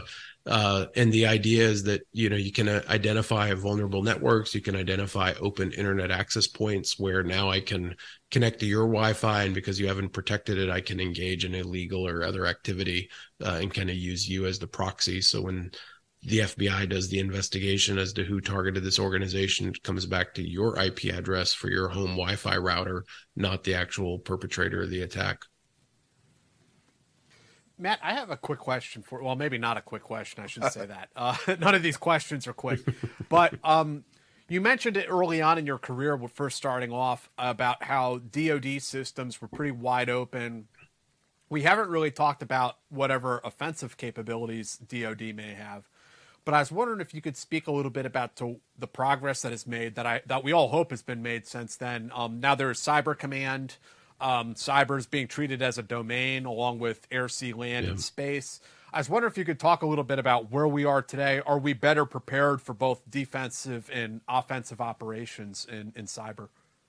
Yeah, absolutely. And I think, we, as somebody who actively has worked in the classified domain for, I guess, 27, 28 years now, it's a difficult conversation to have, but I say, we can look at open sources and identify that we've become much better at offensive operations, and we'll use them against a variety of targets, whether it's a Russian troll army or even law enforcement. I think the FBI director disclosed in testimony in the past week or so that the FBI has a capability in offensive cyber operations.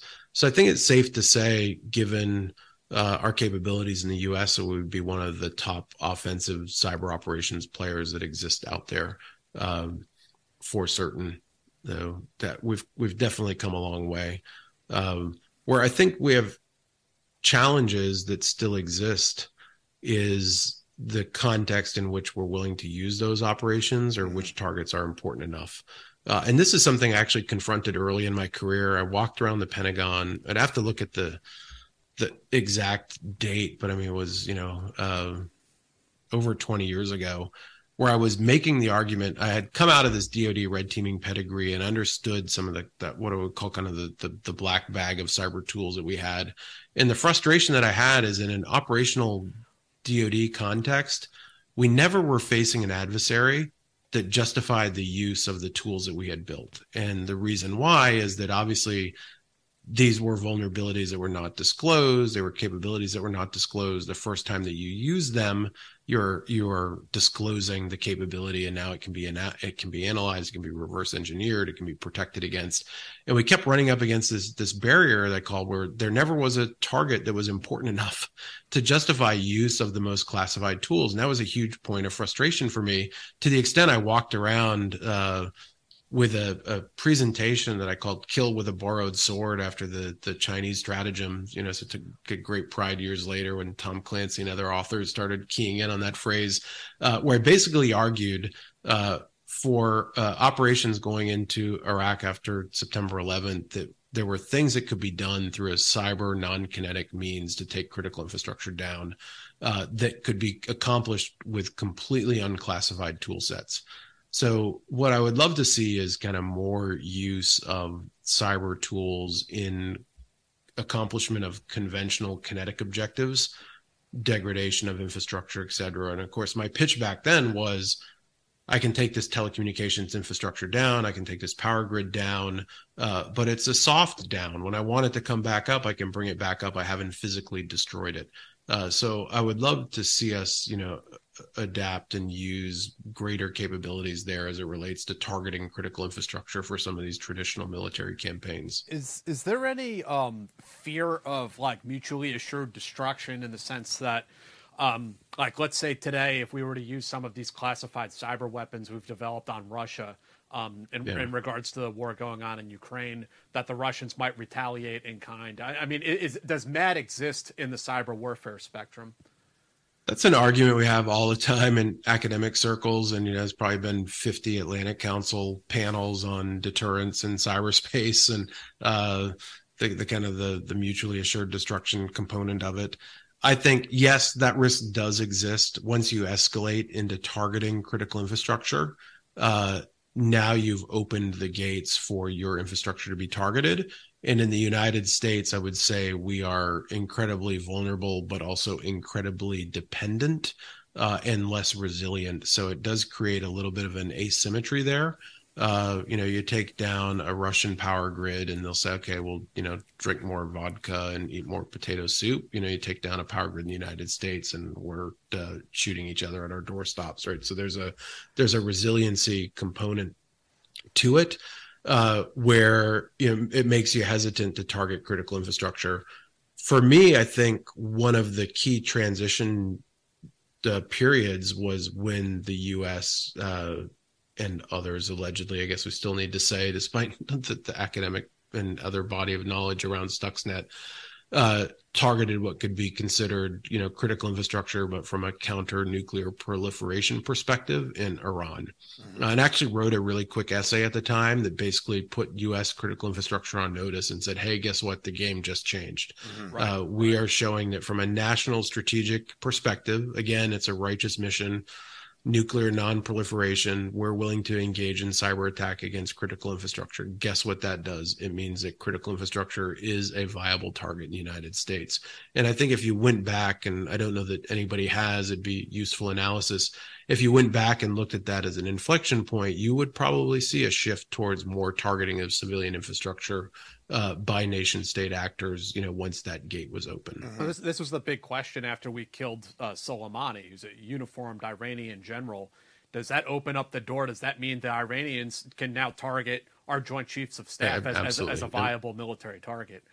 Those conversations are ongoing, right? And sure, those threats are ongoing. Yep. Yeah, that was the Olympic Games, and the Stuxnet operation, I feel, was a real shift from a critical infrastructure protection perspective, and that infrastructure was now a viable target from a national strategic perspective. And what about... I'm sorry, go ahead, Matt. Well, I was going to say, that's something I've written and talked about a lot as well, right? Critical infrastructure is a viable target, but this recognition of what I call time-shifted intent. We always look at critical infrastructure and we say, okay, if the Chinese or the Russians or, pick your threat actor with capability wanted to target that infrastructure, that they would target it in order to take it down within the same time frame, the frame being a period of time. And what I always argue is this concept of time-shifted intent, where an adversary can be targeting our critical infrastructure and compromising it right now without current intent to degrade or deny access to that infrastructure, but they have future intent. Right. I use an analogy a lot when I'm speaking in public, where I say, if you were the president going into World War II and somebody came and said to you, hey, Mr. or Mrs. President, we have the capability to clandestinely put explosives in German ball bearing manufacturing plants, and we can do it without attribution. We don't ever have to push the button. But if we wind up in conflict with them, pushing the button would degrade their military capability and it would save American lives. Do you do it? Any realist is going to say yes. You have to flip that and say our adversaries are looking at our critical infrastructure the same way. We can compromise it now without current intent to deny or degrade it, but recognizing that there might be a future scenario in which having that capability would be strategically advantageous. And one thing that we as a community have a hard time wrapping our head around is that type of attack looks very different from the types of attacks we're used to thinking about. Right. They'll get in a system, or they potentially could get in a system and just sit there and give no indicators of compromise, just hang out until they deem it's time to do something. And even take the risk of not wanting to beacon out for, that they might lose access to the system, but the beaconing might be such risky behavior that they're willing to forego that because they want to maintain the capability in the future. So I use that. I call it time-shifted intent is kind of the nomenclature I use to get people to understand that concept. Go ahead, Jack. Oh, I was just going to say on that note, from a defensive aspect, I mean, the way you were talking about it earlier makes it, the 56K modem era. It sounds like a lot of our systems were really wide open. I was wondering if today, whether we're talking about DoD, Pentagon, or critical infrastructure, do you think we're in a better place today? Are we better protected than we were 20 years ago, 25 years ago? Absolutely. I mean, DoD is much better protected. We've had the resolve and made the investments to protect that. Obviously, nothing is perfect, but in that environment, there's been great strides.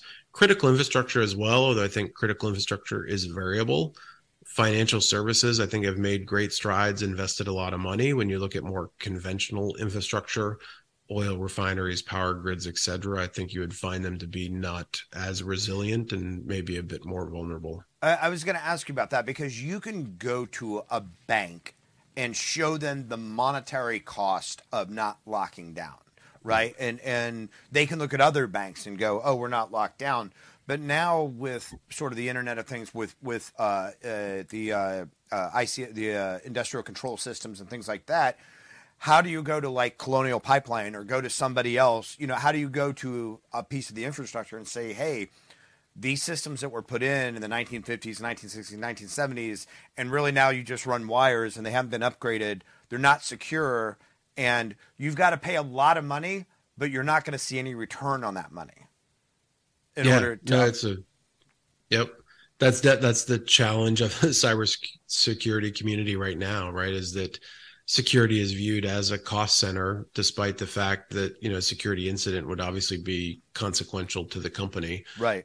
So there's an education aspect of it. And I think red teaming has a great role to play in that. I mean, with Fusion X, we demonstrated that capability to some executive teams that changed their perspective. They're like, oh, geez, you know, we always dismissed the potential for physical consequence from a cyber attack.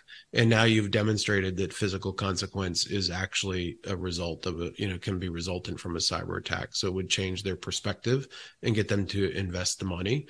But part of it is, you know, we modernized that infrastructure and connected it to networks in very insecure ways. So, you know, we were able to provide for a lot of advancement to get better telemetry, better management. You know, an engineer no longer needs to go turn a dial on turn a valve manually. They can do it remotely via computer. But along with that acceleration of technology and convenience and modernization, we've introduced a tremendous amount of vulnerability. My fear on a go-forward basis is we keep making the same mistakes over and over again. How are we securing autonomous vehicle systems? How are we securing AI systems? How are we securing blockchain systems, right? There's so many lessons learned as we build and develop and innovate new technologies that can be adopted from a cybersecurity perspective, yet we always rush to market. We don't take the time to think about how can we do this in a way in which security is given a priority or given at least a seat at the design table. Right. Do you see that on our horizon where security, like the security protocols are taught along with the coding and along with the engineering, and that it's part of the design? Yeah, I think so. I think we're starting, you know, the whole concept of DevSecOps, right? Having a security component of DevOps and thinking through it. The whole concept of being able to do inline fuzzing of applications as they're developed. I think we are getting better, but we've got to go back a layer as well and think about education. You know, how do we teach people to code securely? Mm-hmm. I remember talking with Jeff Moss, the founder of Black Hat and DEF CON a few years ago, where we were talking about, well, if you're a coder, and obviously when you run into a coding roadblock, you know, you do what everybody does and you go to Google. And if you looked at the top samples that were being returned from Google about how to solve a particular coding problem, none of them were the secure examples. So I feel like there's a whole body of work in the education domain, not the cybersecurity domain, but the education around computer science and engineering that needs to be reworked to incorporate a security foundational layer to it. Where, hey, maybe we should prioritize returning code sample results that are actually more secure, or maybe we should write a grant for somebody. Gosh, it would be cheap, you know, to do a grant to rewrite the top 10 textbooks on computer science to make sure that the code samples that students are being taught actually have a DevSecOps component. You know, they're being built with security considerations from the get-go. We're just not there yet. You know, that's the concern I have, is we continue to build new generation of engineers and experts, but without changing that foundational educational layer. Yeah. So, Matt, what are you doing today? Yeah. So I have a consulting company that I run called UDA. We do a variety of things. One, I still do direct consulting work with usually very large companies at the executive level that have a cybersecurity challenge. It usually has a geopolitical nexus, and that just means that there's a nation state element involved that they're trying to navigate. But then I do a lot of advisory work as well. I sit on boards of advisors, boards of directors for cybersecurity companies, helping them grow their capability, you know, identify and exploit new markets. And then we run an expert community as well at OODAloop.com, where we do subject matter expert-based research around innovative technologies, cybersecurity, geopolitical risk to inform executive decision-making. That is a combination of an independent research and analysis team coupled with an expert network of folks that get together on a monthly basis. Today we just had our OODA Network monthly meeting and had a briefing from Brian Jenkins, who many might recognize as kind of the godfather of counterterrorism analysis, on kind of what does the next generation of domestic counterterrorism initiatives look like at kind of both the strategic and tactical level. And then I also do some investing. I'd like to be entrepreneurial without being the entrepreneur. I don't want to go build another big cybersecurity company. I want to help others build their big cybersecurity company. So, guys, if you need some money, no, I'm just kidding. if you got the come talk to me. Yeah, if you got the next great idea. Do we got any questions for Matt? We have a couple questions for Matt. You want to check, or I can check the Patreon. I'll look. Let's see here.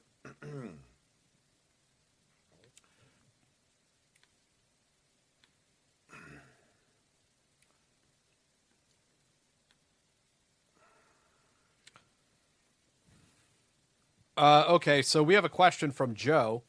He says he digs the new Playboy Club vibe of the studio, like Hef's going to come out and have cigars with us.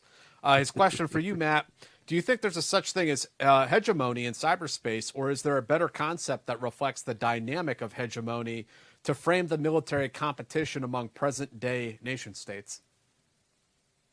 Yeah, good. They took that in a direction that I didn't expect. I thought they were going to talk about the hegemony of technology, and the anchor bias associated with, well, if we have a uniform system, we can really secure it, but then it's uniform, and it means that if there's a vulnerability, everybody's vulnerable. I think right now, if we expand that out to kind of the geopolitical, which I think is the intent of the question, that we really are in what I would call kind of like a cyber great power struggle. And I would say it's really going to be between the US and China. I don't want to discount Russian capabilities, but I think the next great power struggle in this domain, and I would broaden it to be the technology domain, just not cybersecurity, is going to be the US and China. And it's going to be around the security of our infrastructure, but also the capability to innovate and access to the technologies that will allow us to innovate and drive our economies forward. So I don't know if that answered the question in particular, but I don't think there's a hegemony that occurs right now. I think we still are in that great power struggle between the U.S. and China. In this particular space, in this cyberspace, do you feel as though the liberties that we have in America actually hamper our ability to conduct this type of warfare?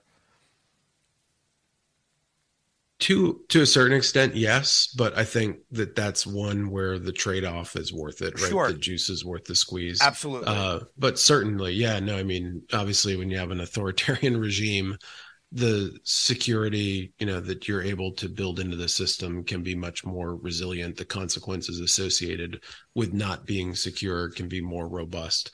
Yeah. So, there's definitely a disadvantage there, but, it's a calculated and worthwhile disadvantage. Right. Isaac asks, he's a 29-year-old second-year university student going into computer information systems, wants to get his master's. He wants to join NSA or FBI or CIA and do the kind of stuff that you did, but he's afraid the older I get, the more my chances dwindle. Recently got fired from the help desk I only had for 6 months. That makes me lose more confidence. What can I do to increase my chances of getting a career in cyber?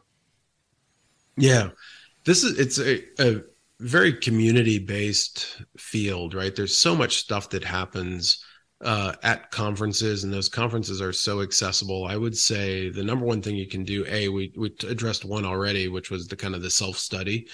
Go and learn and build your own systems and hack into those and learn how to secure it, right? So there's a self-discipline component to this that, where if you have the real passion, you can go out and then learn on your own.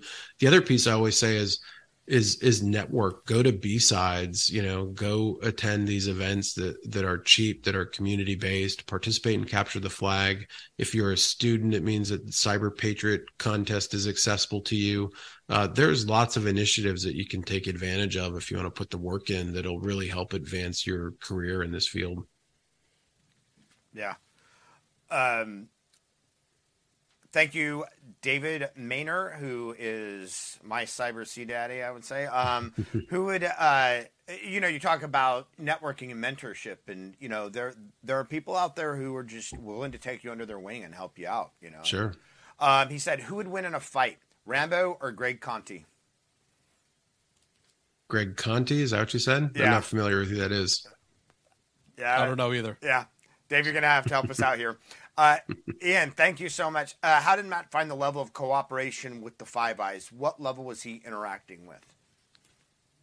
Yeah, I found the cooperation to be great, but I would say I had the advantage back in the day of being able to do very grassroots. I mean, I mentioned it was beers in pubs. I had a budget, carrot that I could dangle of, hey, let's go do this. It'll be really cool. But the level of cooperation and interaction I found to be great. Established great ongoing networks, and we did some really cool things. So the Five Eyes engagement, from my perspective, was definitely a highlight of some of the Coalition Red teams I was able to build and lead. Yeah. Danny, thank you very much. Does Matt have a favorite programming language? Man, I don't. I'm old school, so a lot of the stuff I HTML. learned was assembly and then C. I always encourage folks, because I've learned the value of data science and machine learning.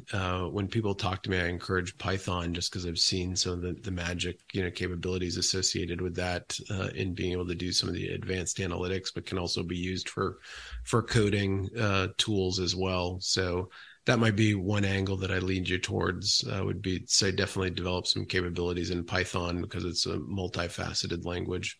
When you were learning in the Commodore 64, what were you learning at that time? Basic. Everything. Commodore 64 was basic. And then when I got to college, it was primarily assembly, Pascal, and then C. T-Bar, thank you very much. Any thoughts for balancing security with the ease of use? How to secure without encouraging people to write down passwords, use personal devices? That was my experience in the Army. Yeah. I think we're getting there, with biometrics, device-based security, the fact that your watch on your wrist can authenticate to your phone. But yeah, no, that is a challenge, right? If you put too many barriers, then the users are not going to enable it. We had that with two-factor authentication. That seemed like a very simple kind of low barrier of entry. Let's enable it, and then you'll have this 6-digit code that you'll have to type in every 30 days. But that seemed like it introduced enough friction that a lot of users didn't want to incorporate it. So what our real challenge with security is to make it as transparent as possible. And I would say to build more autonomy for the individual users, kind of control over their data, their privacy. I'm a big proponent of what I call digital self-sovereignty. I feel like we should be building technologies that put the data back in the hands of the users, as opposed to in the hands of the platforms and the networks that we're interacting with. Mm-hmm. So I think, over time, hopefully we'll migrate towards those models, but really it is a matter of how low, how much security can we add and keep the friction as low as possible. So where can people find you now? You're doing podcasts. Yeah. You've got OODA. What else are you doing? And where can they find you? I mean, the OODAloop.com is where I publish, all of this whenever I'm writing about a particular topic, cybersecurity and AI or Olympic Games or whatever it may be. I'm on Twitter, just as Matt DeVoe on Twitter. Our corporate site is just OODA.com. I mean, I have a pretty established presence on the internet. So I'm easy to connect with. I'm on LinkedIn and everything else as well. So, and always happy for the connectivity. One of the things I like about this industry is the ability to network with others, and always make time for mentorship. I know it's come up a couple times, but I had great mentors early in my career. In fact, one I didn't mention, when I was doing that initial research, I had come to DC to speak at a conference. I got an invitation over to National Defense University. And there was a professor there who's now deceased named Dan Keel. And he brought me in his office and he bought me lunch. And he said, I know you feel like you are operating in isolation right now. You're all alone. Nobody is doing the same research that you're doing.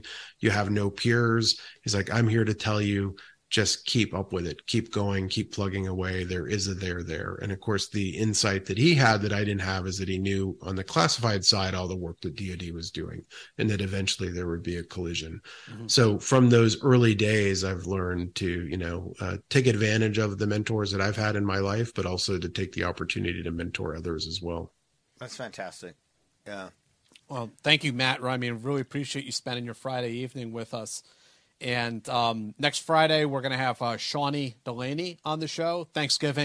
Post-Thanksgiving episode. So you guys are trying to burn off some of the turkey and the... I'm coming in sweats, so you know. Yeah, hoodie sweatshirts may be the deal. The 6 craft IPAs that you had over Thanksgiving.